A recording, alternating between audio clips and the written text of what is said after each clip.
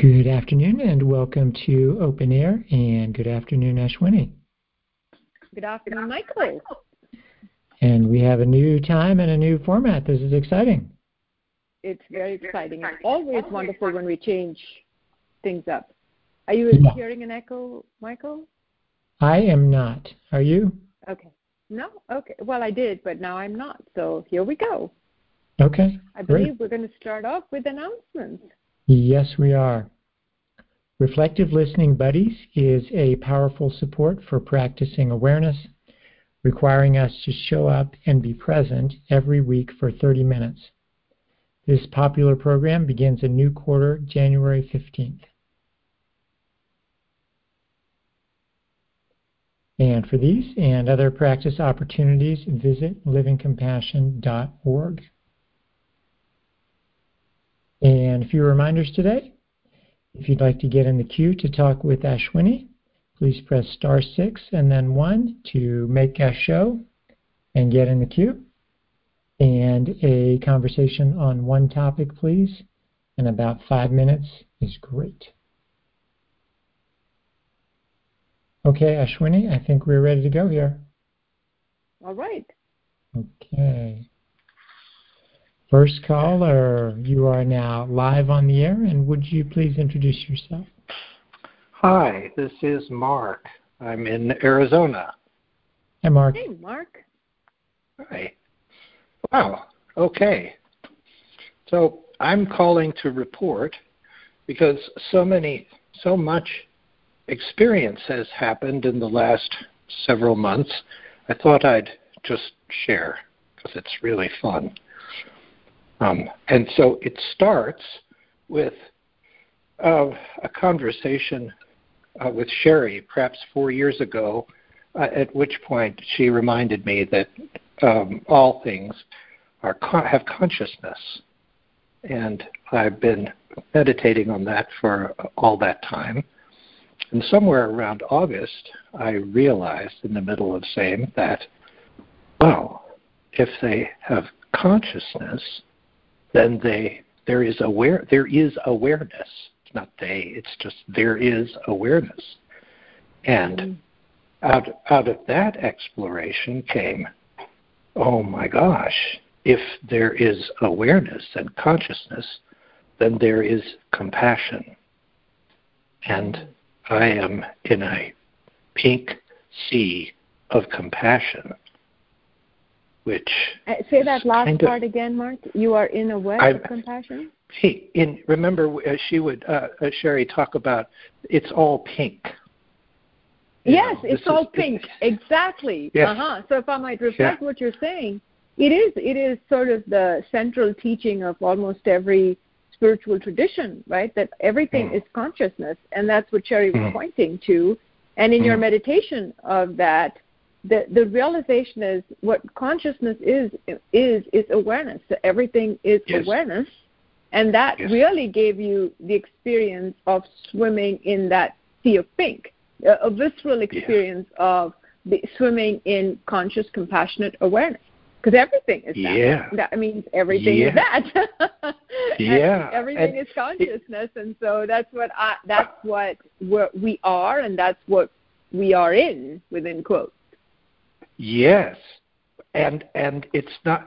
This is just like you all have been saying this forever, but suddenly it hit my abdomen instead of the top of my head, and it was like there is infinite compassion here passing through this place where I am. It is a, oh my gosh, well, okay. That's like the basis of ecstatic divine dance. Because we are vibrating. There is, we know this just from physics. And it's happening all around, all. Yes.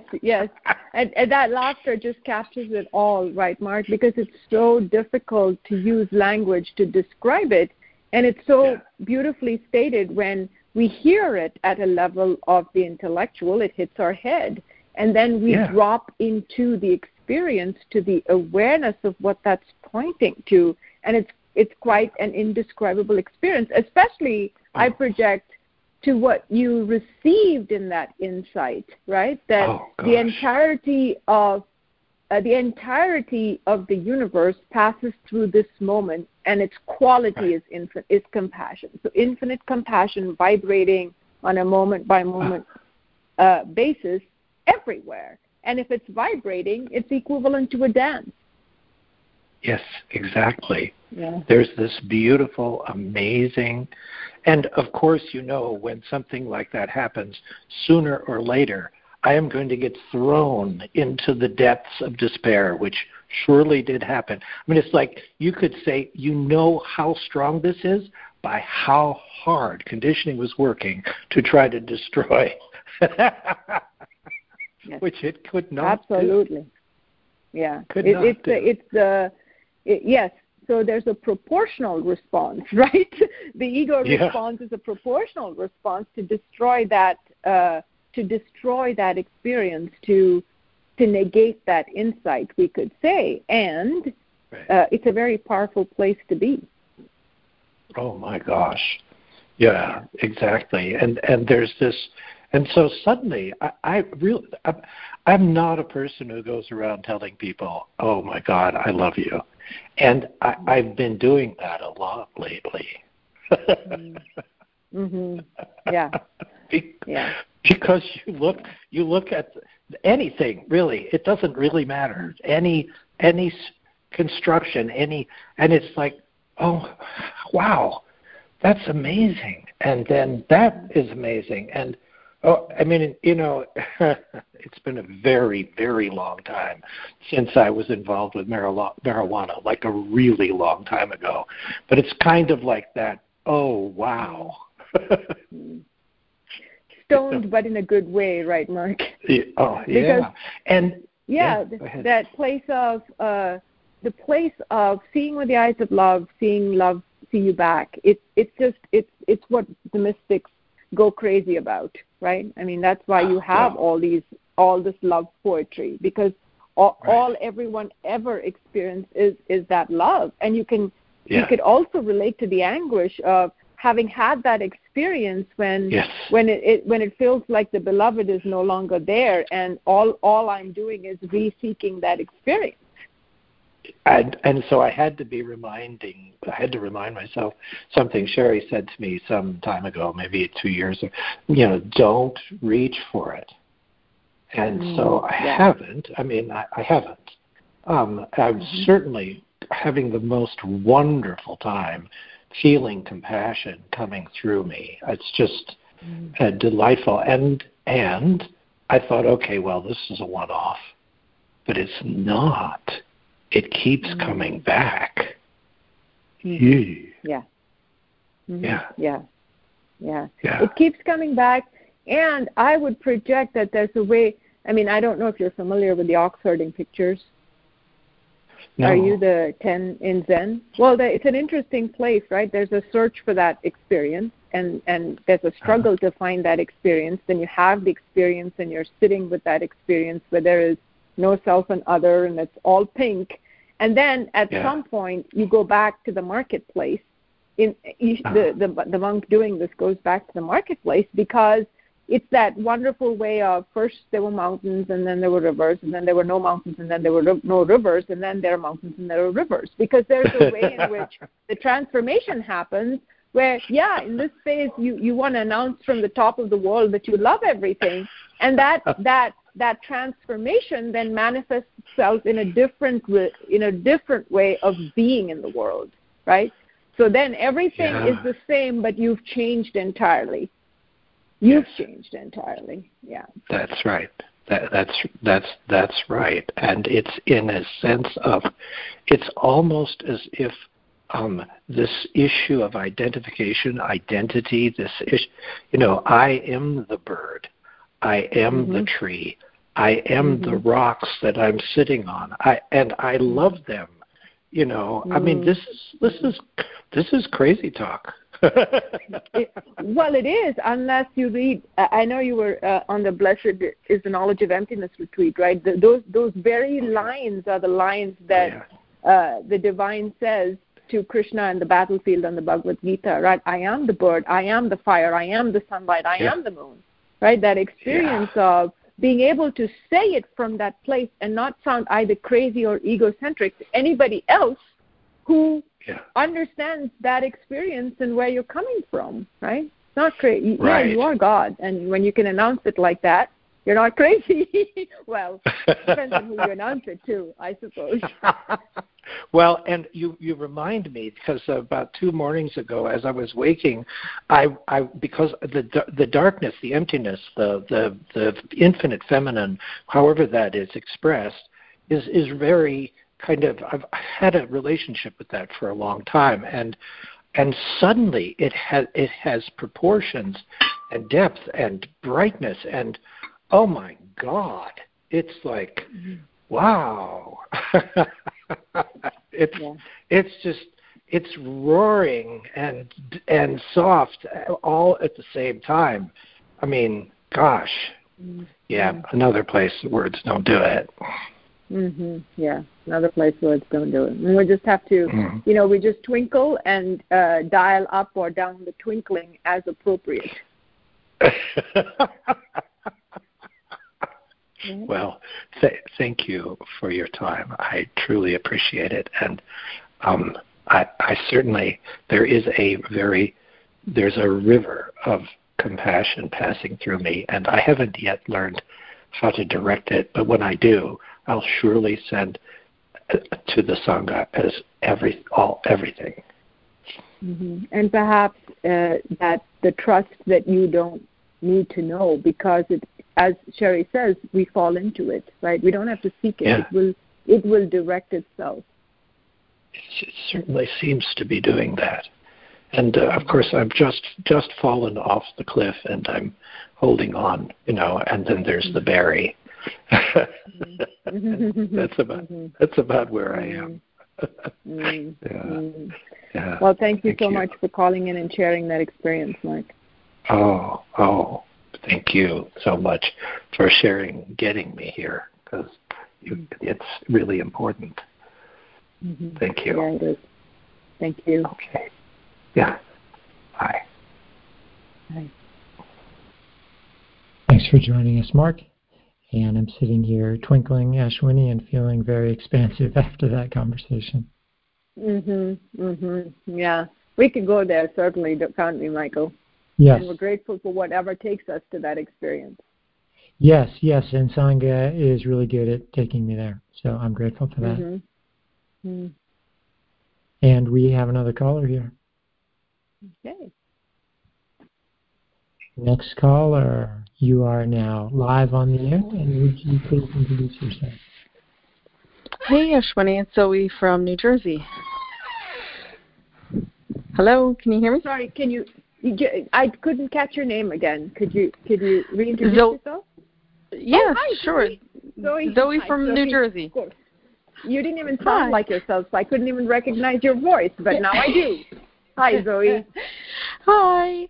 I just wanted to call and check in, and because I've kind of been hanging from practice by a tiny thread, and I've been kind of looking at that in the last couple of days, and kind of interested in looking at like motivation. So hanging by a thread to practice and looking at motivation. Say more. Yeah, I think I would say that means you're very motivated, Zoe. What would you say? I don't feel motivated, but I don't, and I would say that I've noticed in the past the motivation for practice came from various things, and things like self-improvement or all these goals, and seeking something or finding an experience, or feeling better, or ending my own suffering, or all of those motivations that, I've kind of noticed over the years.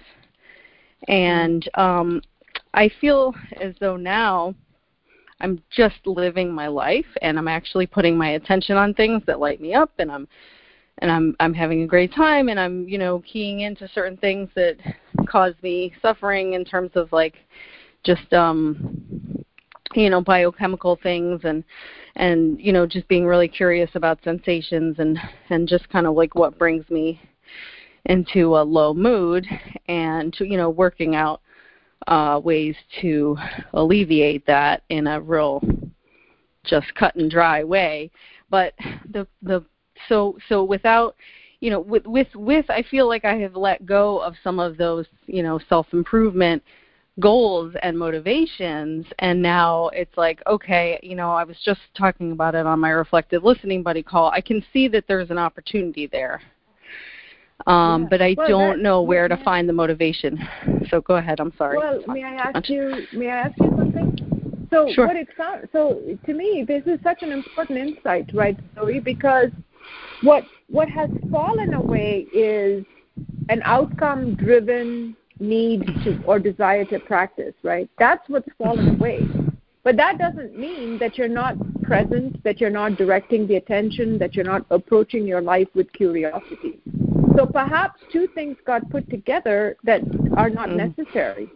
So in other words, do you see what I'm pointing at? So let's just say I want to lose weight, and so that's why I am eating carefully, right?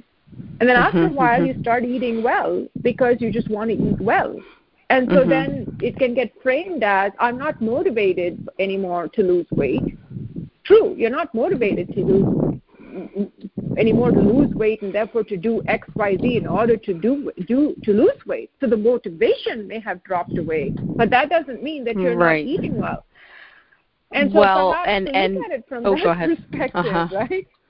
Perhaps to look at it from that perspective of what is practice. It's learning to direct the attention. It's having an expanded awareness. It's bringing all of yourself into the moment and not listening to conditioning.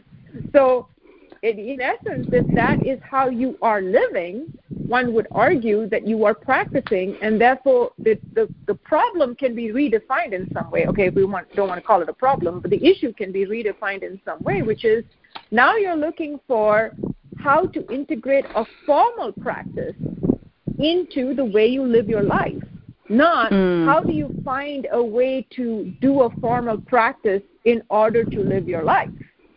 How to find the first part of that sentence I'll have to re-listen to for sure, because yes, that's exactly, that's where I wanted to interject, was that, that would be, I agree totally. I just feel like there's part of, my heart that misses really engaging and participating, sitting, just, I have been doing really my own things, just totally off, just, not participating, not sitting, not doing my what I've been doing on and off for years. So,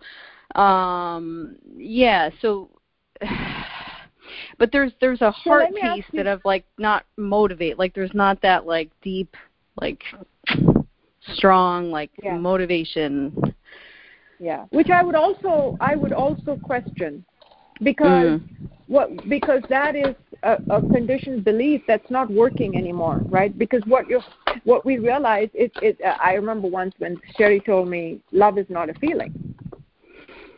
Because there was a belief that I need to be moved, I need to be I need to feel a certain way in order to do a certain thing. But that's not true. You could do something, and it's only the belief that you have to feel a certain way in order to do something. You basically arrive at that, right? And so to sit, you find you find the ability to sit because you enjoy sitting. You find the enjoyment in sitting. Because previously, this is a very, very subtle place, right? Previously, you're sitting in order to do something, like train the attention or feel a certain way or be the right person or whatever, right? So all of those things that cause you to sit fall away, right? So now you've trained yourself to sit if XYZ conditions are met. But what if you are exploring now just sitting because you choose to sit? Not because you feel like it, not because your heart wants you to sit, not because of anything, any story, any belief, any conditioning that you're told is what should be the reason to sit. What if you sit without a reason? I mean, that's such an... Ultimately, I want to enjoy being alive and being here for the sake of being here and being alive because I'm here. Right? And so to start the exploration of, I don't have to be motivated to sit. I'm exploring sitting simply because I want to sit. Because intellectually, at least, you could basically, if you're an athlete of some sort, you need some way of training. Right? If you're an athlete, if you're an awareness practitioner, sitting is just the way you train the attention. It is an important skill to be able to cultivate and practice and master and deepen because you do really need to train. It's like if you're a nurse, then you need to train in nursing techniques and keep your hand in it and keep practicing because otherwise you're going to lose it, right? So, so then you do it. You might do it because it's your profession. But for something like an awareness practice or eating or taking care of yourself, we do it because we love the life force. We love the human being. We love, whatever that. We have to discover that motivation that does not have an object or an outcome. And it's one of the most fascinating and difficult places to train. Because it's so counterintuitive. It's not what we have practiced in. Yeah.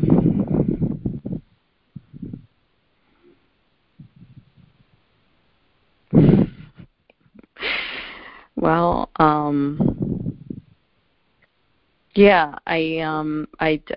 want to bring up a whole thing, but I'm gonna just bow and thank you for that because it's sort of a koan. I mean, I hear what you're saying, but I don't know.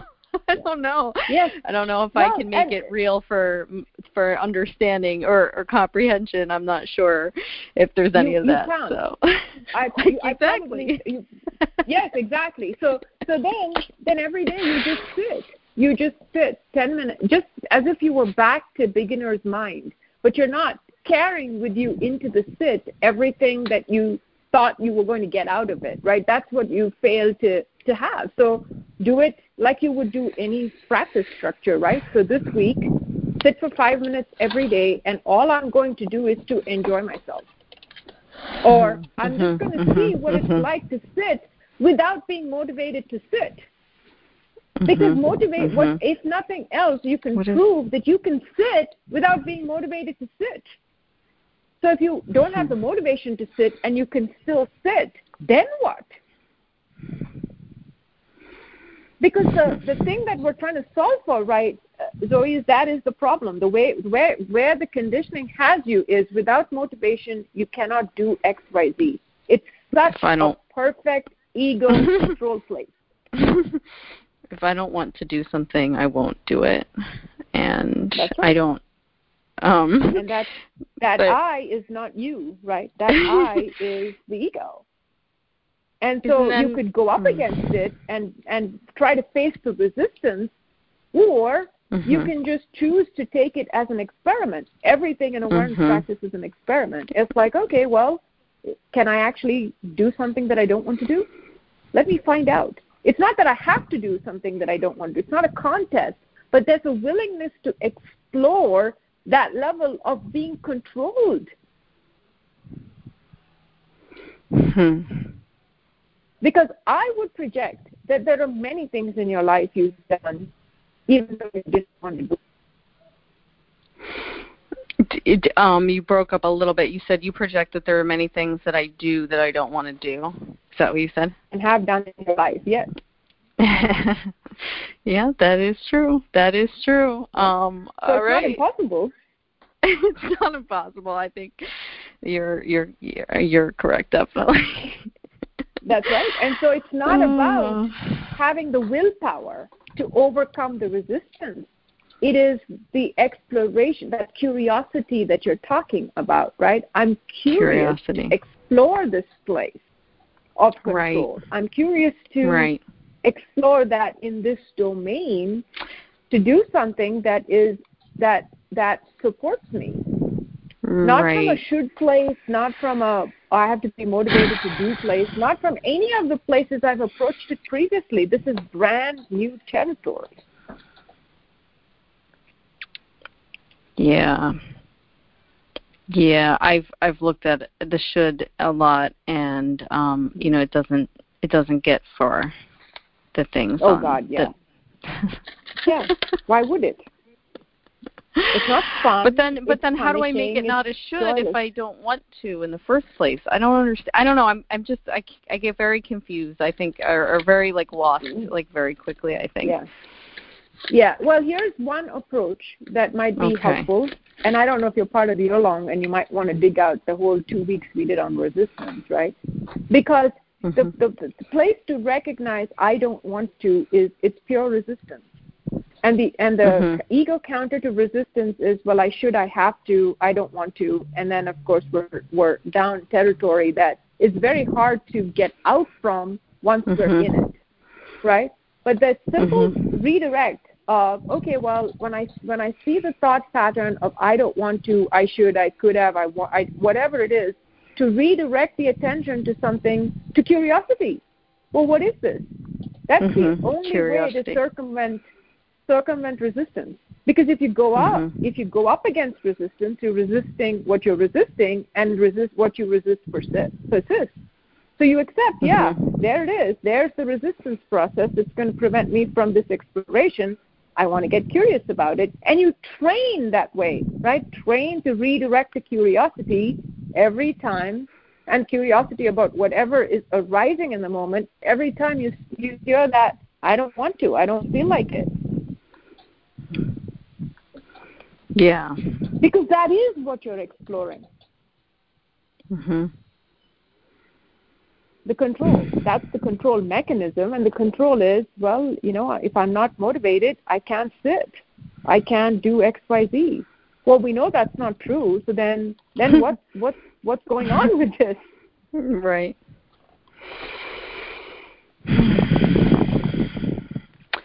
All right, well, I will I'm going to write down just that word, curiosity, and I will bring it into awareness. We're going to love without object. Yes, thank you so much. Thanks, all right. Zoe. Bye. Bye. Bye-bye. Thanks for joining us, Zoe. And yeah, that was a fascinating inquiry, Ashwini, and that whole idea of resistance and the I don't want to, I don't feel like it, just fascinating. Yeah, and that the ability to finally get that we're doing something because we're doing something, not because of anything. It's so outside of conditioned thinking, right? Michael? Yes. And I love the focus on curiosity. Also, it seems like curiosity is always a way out. Yes. Yes. And now, Ashwini, we are going to break for a good news update. And so I will bring those folks on. All right. Thank you. Okay. Okay, Jen, I'm turning it over to you for a good news update. All right. This is terribly fun, Michael. Okay, good. I love it. So welcome to Good News Update. And I'm pleased to be joined this afternoon by Sri Devi, who is here to assist me with giving all the good news from Cantalumba. Welcome, Sri Devi. Hi, Jen. Hey. So as always, there is plenty of ground to cover, and so we'll cover as much as we can in these 10 minutes. And so do you want to choose a starting place for us? Sure. I thought maybe we could start with updating people on on how Bana Benedette is doing. Sorry, go ahead, Jen.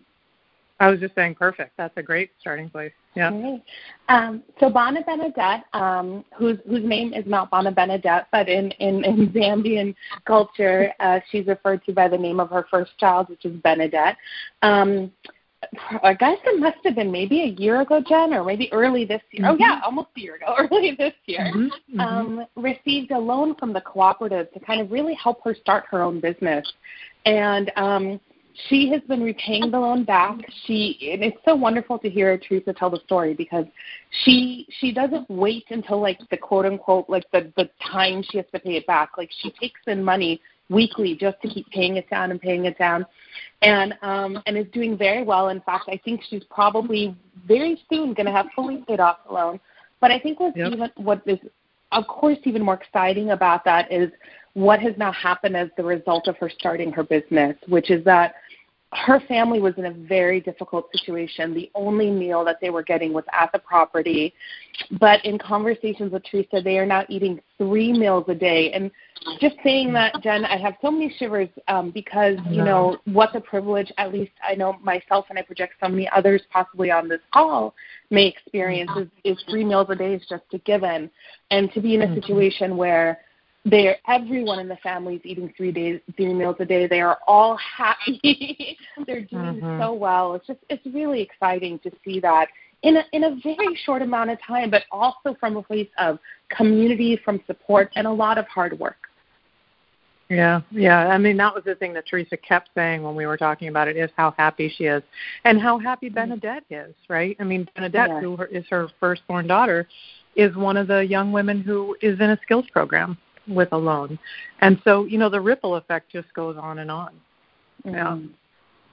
Yeah. I will say that one of the ones that I just was so tickled by was, you know, we talked a while back about we discovered these tablets that are, not the tablets themselves are made in Zambia, but they're loaded with Zambian education software, which is, I mean, we could go on and on about that. It's absolutely perfect. We were so thrilled to find it. And so we have a few of them as sort of a pilot just to see what they're like and what it's like for kids to use them. And Edna, who is our absolutely star pupil now in 3rd grade, she was one of the little girls in the pilot program to go to the Twabo, the English school, in 1st grade. She's been top of her class ever since then. She lives on the property with her mom, who is one of the cooperative members, and is just as bright and bubbly as she could be, both Edna and her mom. And so they've been using the tablet a lot. And Teresa was telling us the other day we said, how's that going? And she said, oh, you should see Edna. She said, I just stand back. I just watch them. And Edna will sit there with one of her friends and you know, show her like, oh, and then push over here. And then you could do, and then this will do this, and then this will do this. And we were joking with Teresa. We said, you know, so often with that kind of thing, the kids will surpass our ability as adults in them. She's like, oh, already. Edna already knows way more about that thing than I do. And so, you know, yes, the tablet itself is exciting, but what's so fun is that again, that ripple effect, right? Edna is getting a really good education. She's obviously incredibly bright, and that's spreading, right? She's excited to show her friends. She's excited to, you know, teach them, and that she becomes a role model for her very own peers, which is so exciting. Yeah. And just thinking about Edna at her age right now, Jen, to talk about another one of our girls, kind of in a different way, but one of our older girls, Monica, who is in the Zambian National Service. She's our trailblazer in the Zambian National Service, our only girl for the girls program to enter it. She's been in it, I think, for over just about a year now.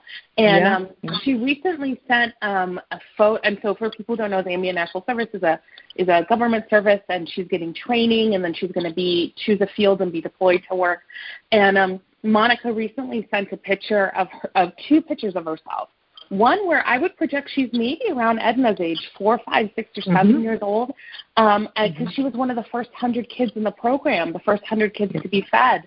And then a picture of her now. And it was the wonderful thing about it is when we asked Teresa about it, oh, Teresa, that's so great. Did you ask Monica to send that? And Teresa said, no, Monica just took a current picture of her in this great, I think it was a truck outfit, a truck job outfit. And this picture of her is one of the 100 children to send to Teresa.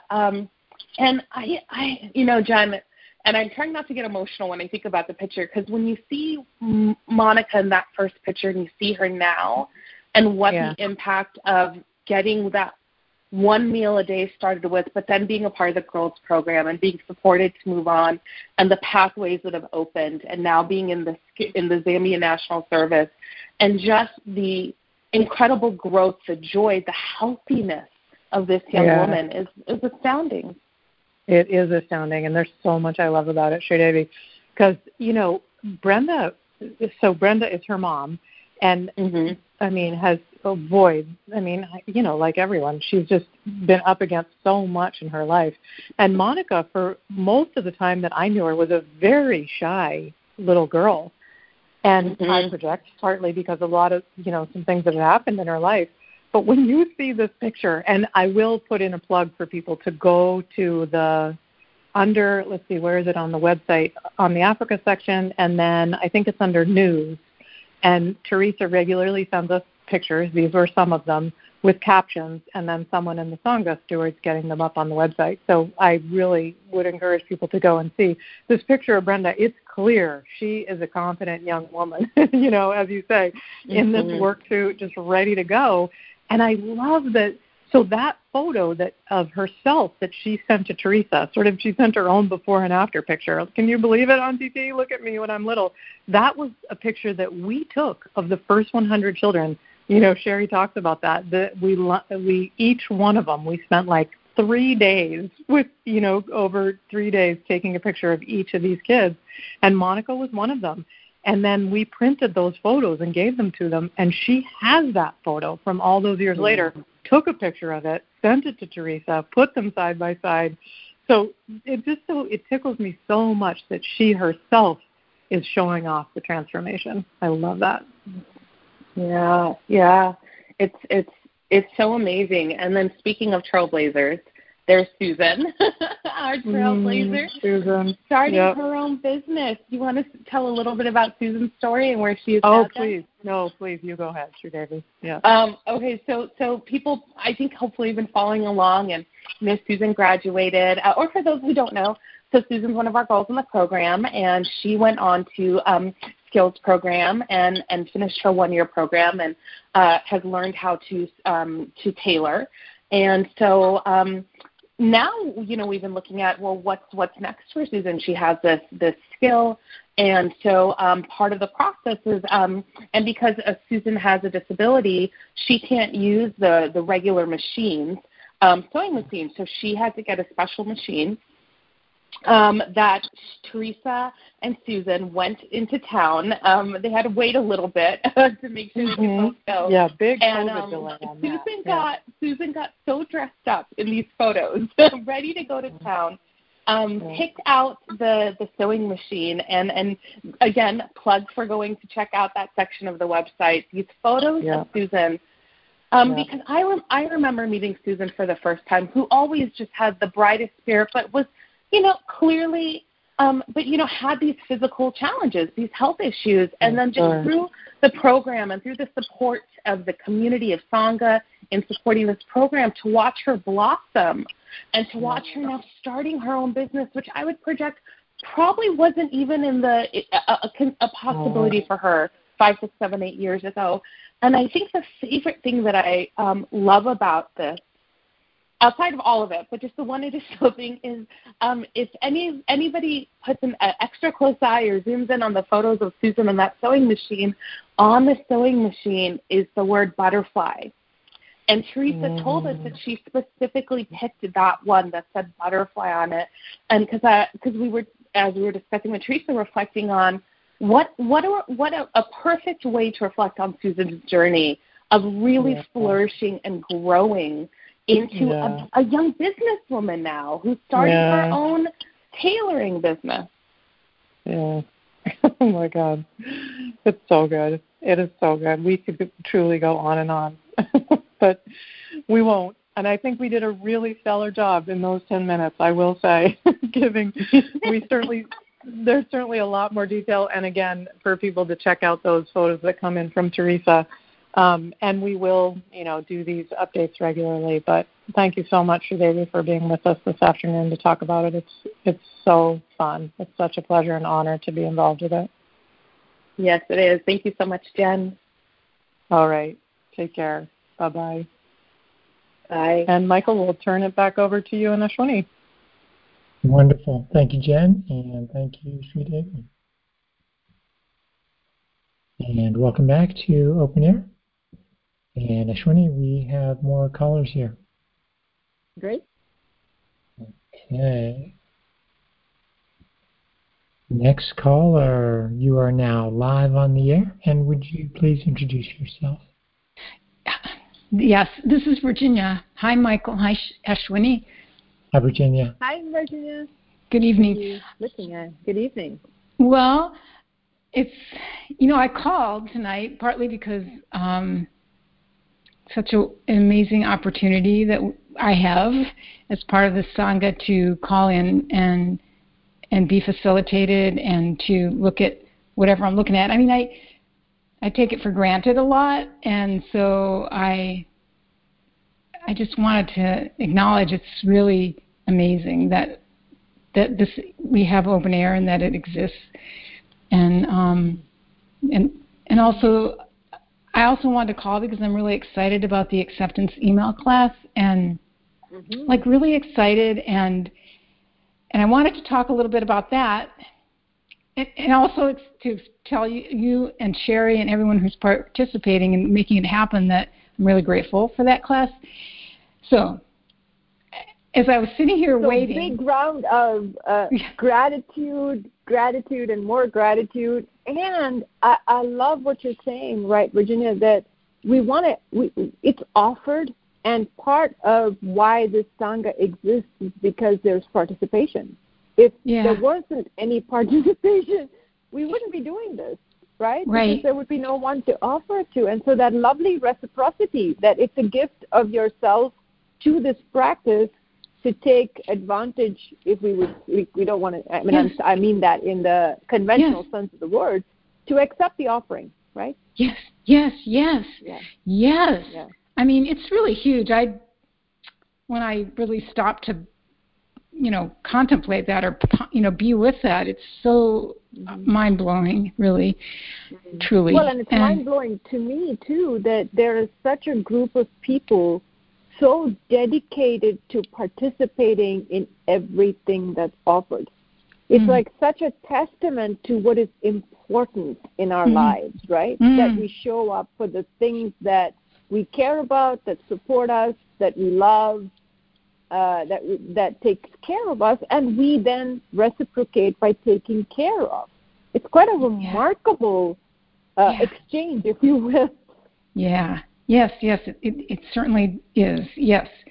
And, well, so I'll just say this, Ashwini, as I was sitting here waiting and hoping to get, unmuted, that I just saw... I saw how I get talked out of participating, and well, there's the price of admission, right? Yeah, I mean, I'll just give you this high-level summary that it was like the first thought that came in was like, well, you could just go back and listen to the recording, the first assignment for the class, and then because I wanted to talk about acceptance, well, just go back and listen to what Sherry was saying in that first recording, and but you haven't finished reading the responses, so you should. It was like you should, and then you shouldn't talk until you've done a thorough investigation on your own. In other words, I feel like what the theme is that it's important for me to see is that you should know before you know. I mean, Yes, I'm so absurd when we say it that way. But it's very similar to what we were talking about with Zoe, right? Yes. That when we look at it, we can see the shape of resistance. And it takes a particular shape for all of us, but it's always based on the conditional. So in Zoe's case, if you don't motivate, you're not motivated, you can't do something. Right. And in your case, it's like until you finish, internalizing all of this stuff, you can't X, Y, Z. Right. Exactly. Yeah. I can't participate. I can't say anything. I can't explore it. It's a real game stopper, I can't explore anything until I'm certain that I know something. Mm-hmm.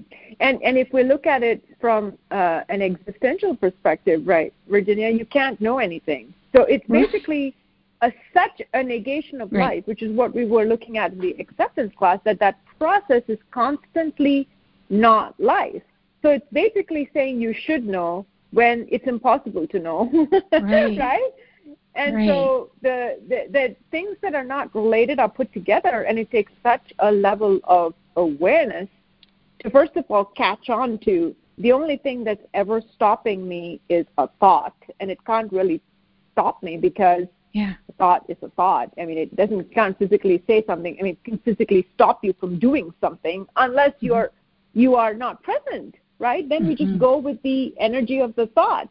But there's a way in which here I'm present enough to see the thought, I'm aware enough and practiced enough to recognize the process as A, suffering, and B, resistance, and the impact it has on my life, and then choose not to go with it, which is you put yourself in the queue.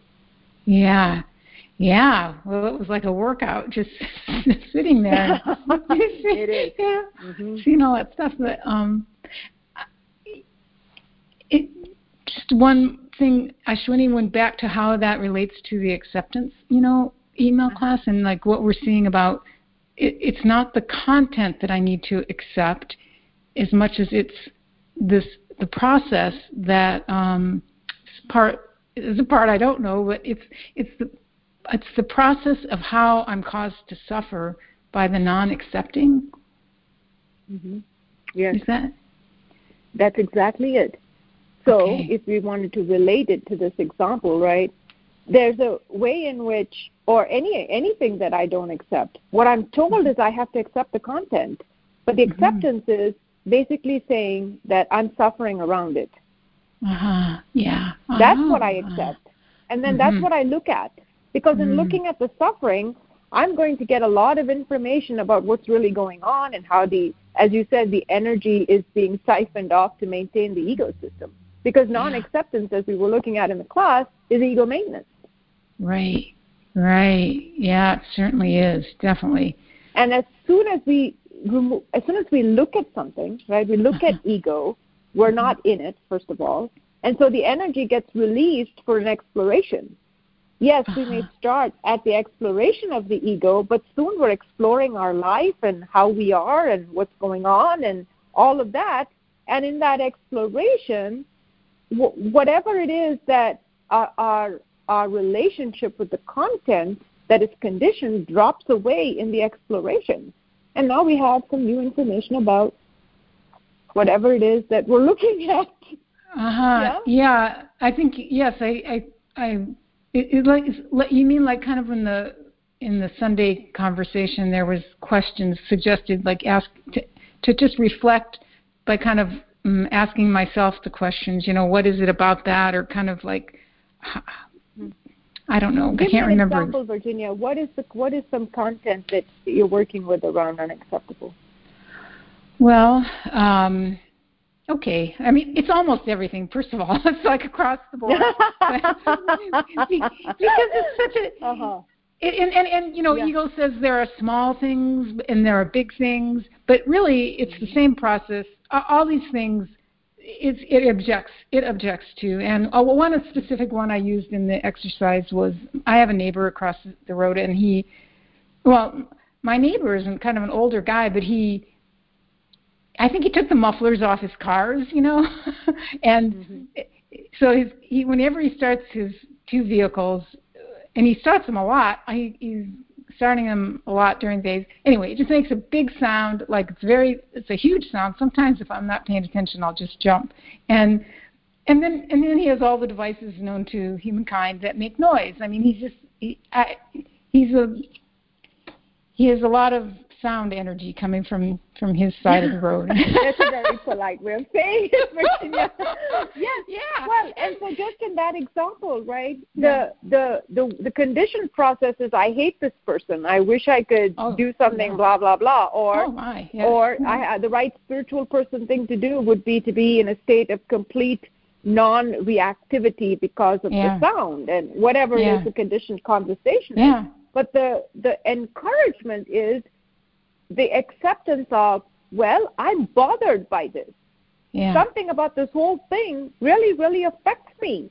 Now, whether I go yell at my neighbor or request politely that he puts mufflers on his car is at the level of solving the problem, right? Or I don't say anything and I just feel resentful. Those are all my bad choices. Right. I'm going to offend the neighbor and make him upset with me, or I'm going to hurt the neighbor and make him upset with me, or I'm not going to say anything and I'm going to be upset by it's all of that is the stuff of the conditioning around non-acceptance. But if I'm accepting the situation, if I admit that, wait a second, something is going on for me around here, I can look at it and go, well, what is going on for me? What is going on for? Why do I get upset? Yeah. Why am I not free around this? Right. Right. And you do the two-handed recording exercise with a person who is being subject to all of those ego voices that is causing her to suffer, and that's the process you're examining in acceptance. Yeah. Right? Because you're bringing conscious awareness to the process, and when we bring conscious awareness to anything, there's unconditional acceptance there. Yeah, this is also included. Let's look at what's going on, and let's look at it with the eyes of love, in the arms of compassion, rather than a conditioned, you should do something about this, or you shouldn't feel the way you're feeling, or whatever conditioning says, which is such a superficial way of invalidating. It's really a non-acceptance conversation. Yeah. Oh, yeah. Okay. I think I understand what you're saying, and I am going to listen to this again because I kind of grok it somewhat. And it's also, I'll just say that when I did that exercise, I remember now what came up, which was, I'm not allowed to make noise.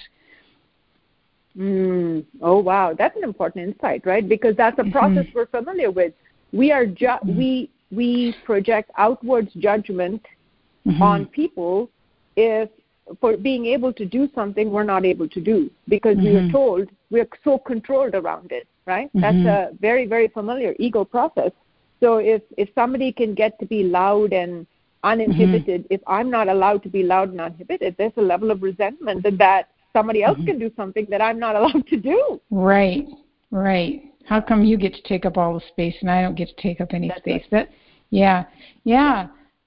So which then reframes what I'm working with, right, Virginia? It's not about going out and telling the guy to put mufflers on his car. It's about where in me, what wants to be expressed, what wants to have space, what wants to explore itself that isn't allowed to. Where can I find ways to express myself so I'm not coming from a place of deprivation when it's happening outside? Right. That's the helpful part about examining it, because we realize the problem, within quotes, is not at the level of the content that it's being being framed in. It's got something to do entirely with something that's going on for me, which is somewhere I'm told I have to be, somewhere I'm being controlled. My energy is being controlled in a way that I don't even know. Yeah.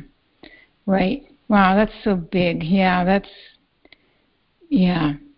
that's so much about. Go ahead. Well, I was just going to say, it so much speaks to nothing is the way I think it is, or nothing is the way ego tells me it is, Precisely. It's always worth going underneath this. What is the subtext here, right? Because I'm being manipulated on the level of the content so that I don't ever examine and look at the process for it to give me information about what would free me. Yeah, I'm so being manipulated. Ego's deflection. Yes. Just to reflect what you said, I'm being manipulated by the content, so I never go underneath to see what's actually happening, what really is actually happening. Yeah. And we don't need to be surprised that you do the on Sunday morning you do the two-handed recording about noise, and you arrive at something, and it doesn't resolve the issue. You still get upset the next time the muffler goes off, right? And now you do the two-handed again to see what's going on. It's not even. I think Sherry said it on the call on Sunday. It's not done just because you do it once, right? Because ego's never done. Ego's always going to use that. It's a well-worn groove, so it can get you on that every single time because maybe because it's always controlling you. So in this case, you arrived at, well, I'm not allowed to do that, whatever that is. And so I'm going to explore expression in places where I'm not. But we're always being controlled by our conditioning, and we always feel trapped by it. So we get to explore all of the many ways in which that happens. Yeah. Wow. Yes. Okay. Well, thank you so much, Ashwini. Because really, Virginia, what you are is life infinity, right? It's what we're talking about with Mark. There is all of existence attempting to experience itself being limited by the conditioning, right? So the trajectory towards the expression of all, the experience of all, is what we are as life expressions. Yeah. And so when we feel controlled, it is a feeling of being trapped, right? And we want to get past the trap. It's just that we're bamboozled into believing that circumstances or people or something is the reason for why we feel the way we feel, rather than ego being the process that is constraining us. And transcending that will set us truly free, within quotes. Oh, my goodness. Okay.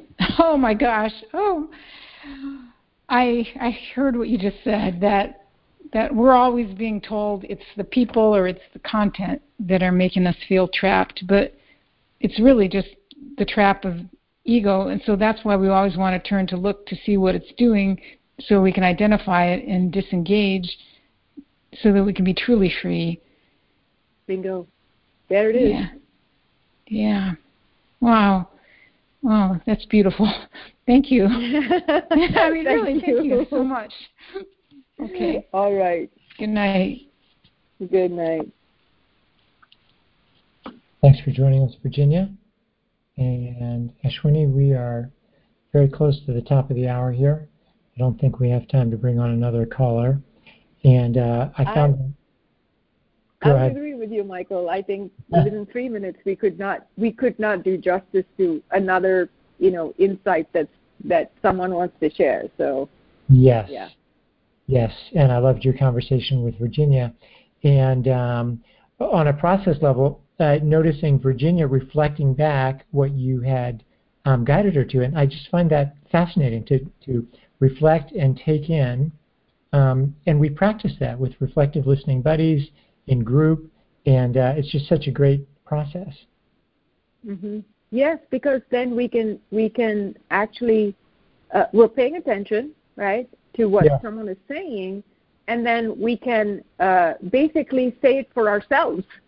Yes. Right? There's a lovely mirroring process in being able to truly receive what we've heard. Yes. It's such a gift. Yes. Fascinating. And so we've come to the top of the hour, and I want to thank you and thank Sangha for being here tonight. And next week we will start again at our new time of 5 p.m. Pacific. Oh, that's wonderful. I love the show in this new format. So look forward to doing it again next week. Wonderful. Go happy. Thanks, Michael. Thank you.